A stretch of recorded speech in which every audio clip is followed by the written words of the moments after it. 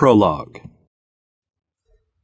It was close to 95 degrees in the hot sun on July 5, 1984. Kansas City was in one of its worst heat waves of recent memory. The air stifling hot, and the forecast for the next few days was for even warmer temperatures. Things were good in America. The economy had bounced back under President Ronald Reagan. The Vietnam War was a distant memory, and there was a sense of optimism in the air. Duran Duran's pop hit Reflex was #1 on the music charts, and the Eddie Murphy crime comedy Beverly Hills Cop was the top movie in Kansas City theaters.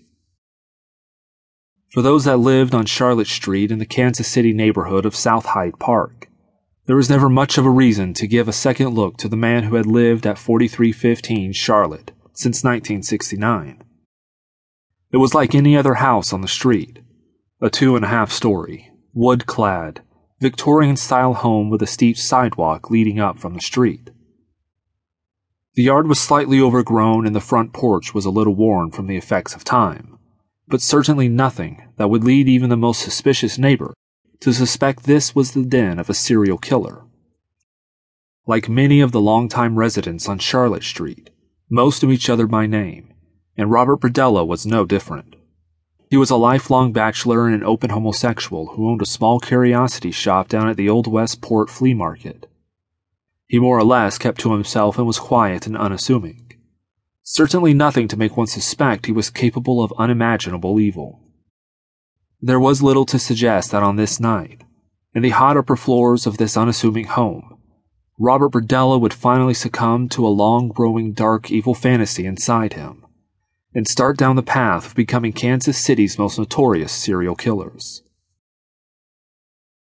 By the time authorities would arrest Berdella, 6 men, all believed to be active male prostitutes, would be brutally tortured and sodomized before finally being bled out like pigs in a slaughterhouse and cut up with a chainsaw. Once drained of their blood, they would be dismembered in a sexually fueled, sadistic trance that would shock even the most senior investigators of the Major Crimes Unit of the Kansas City Police Department. The brutality of the crime spoke of a dark rage, one where Berdella found intense sexual excitement from the terror of his victims. His fascination grew with the amount of pain he could inflict on the men he had bounded to a steel bed frame on the second floor of his home.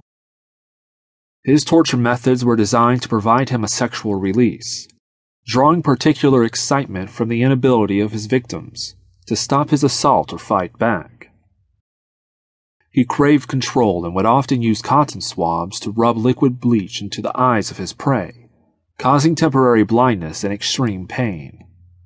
If they were to scream, he would inject liquid Drano into their throats, causing a terrible burning reaction caused by the sodium hydroxide that would start to dissolve tissue in and around the vocal cords. Driven by a sexual fetish, Berdella's obsession with torture was an outreach of his homosexuality and ignited by an experience when he was 16, where he was sexually assaulted by a coworker while working as a line cook. By the time he had reached his 30s, his torture methods included forced sodomy fueled by an unquenchable excitement, during which he would anally rape his victims as many as 5 times per day. His methods were always the same, and included injections, electric shocks, and physical beatings with a steel bar. He kept detailed notes of his exploits and the type of torture he would inflict, including detailing the drugs and substances he injected his victims with. During his torture sessions, he would keep track of the various foreign objects, including vegetables and steel bars, he would insert into the anuses of the men he held captive. He had concocted a crude abbreviation system to keep track of the timeline of his torture tactics using handwritten notations such as FING-F, which stood for fucking his victim with his finger, or carrot-F, which referred to the use of a large carrot to sodomize his victims. He would take dozens of Polaroid photographs of his tortured sessions, which would serve as a morbid diary paralleling the detailed notes he made on his torture and the sodomy of his prisoners.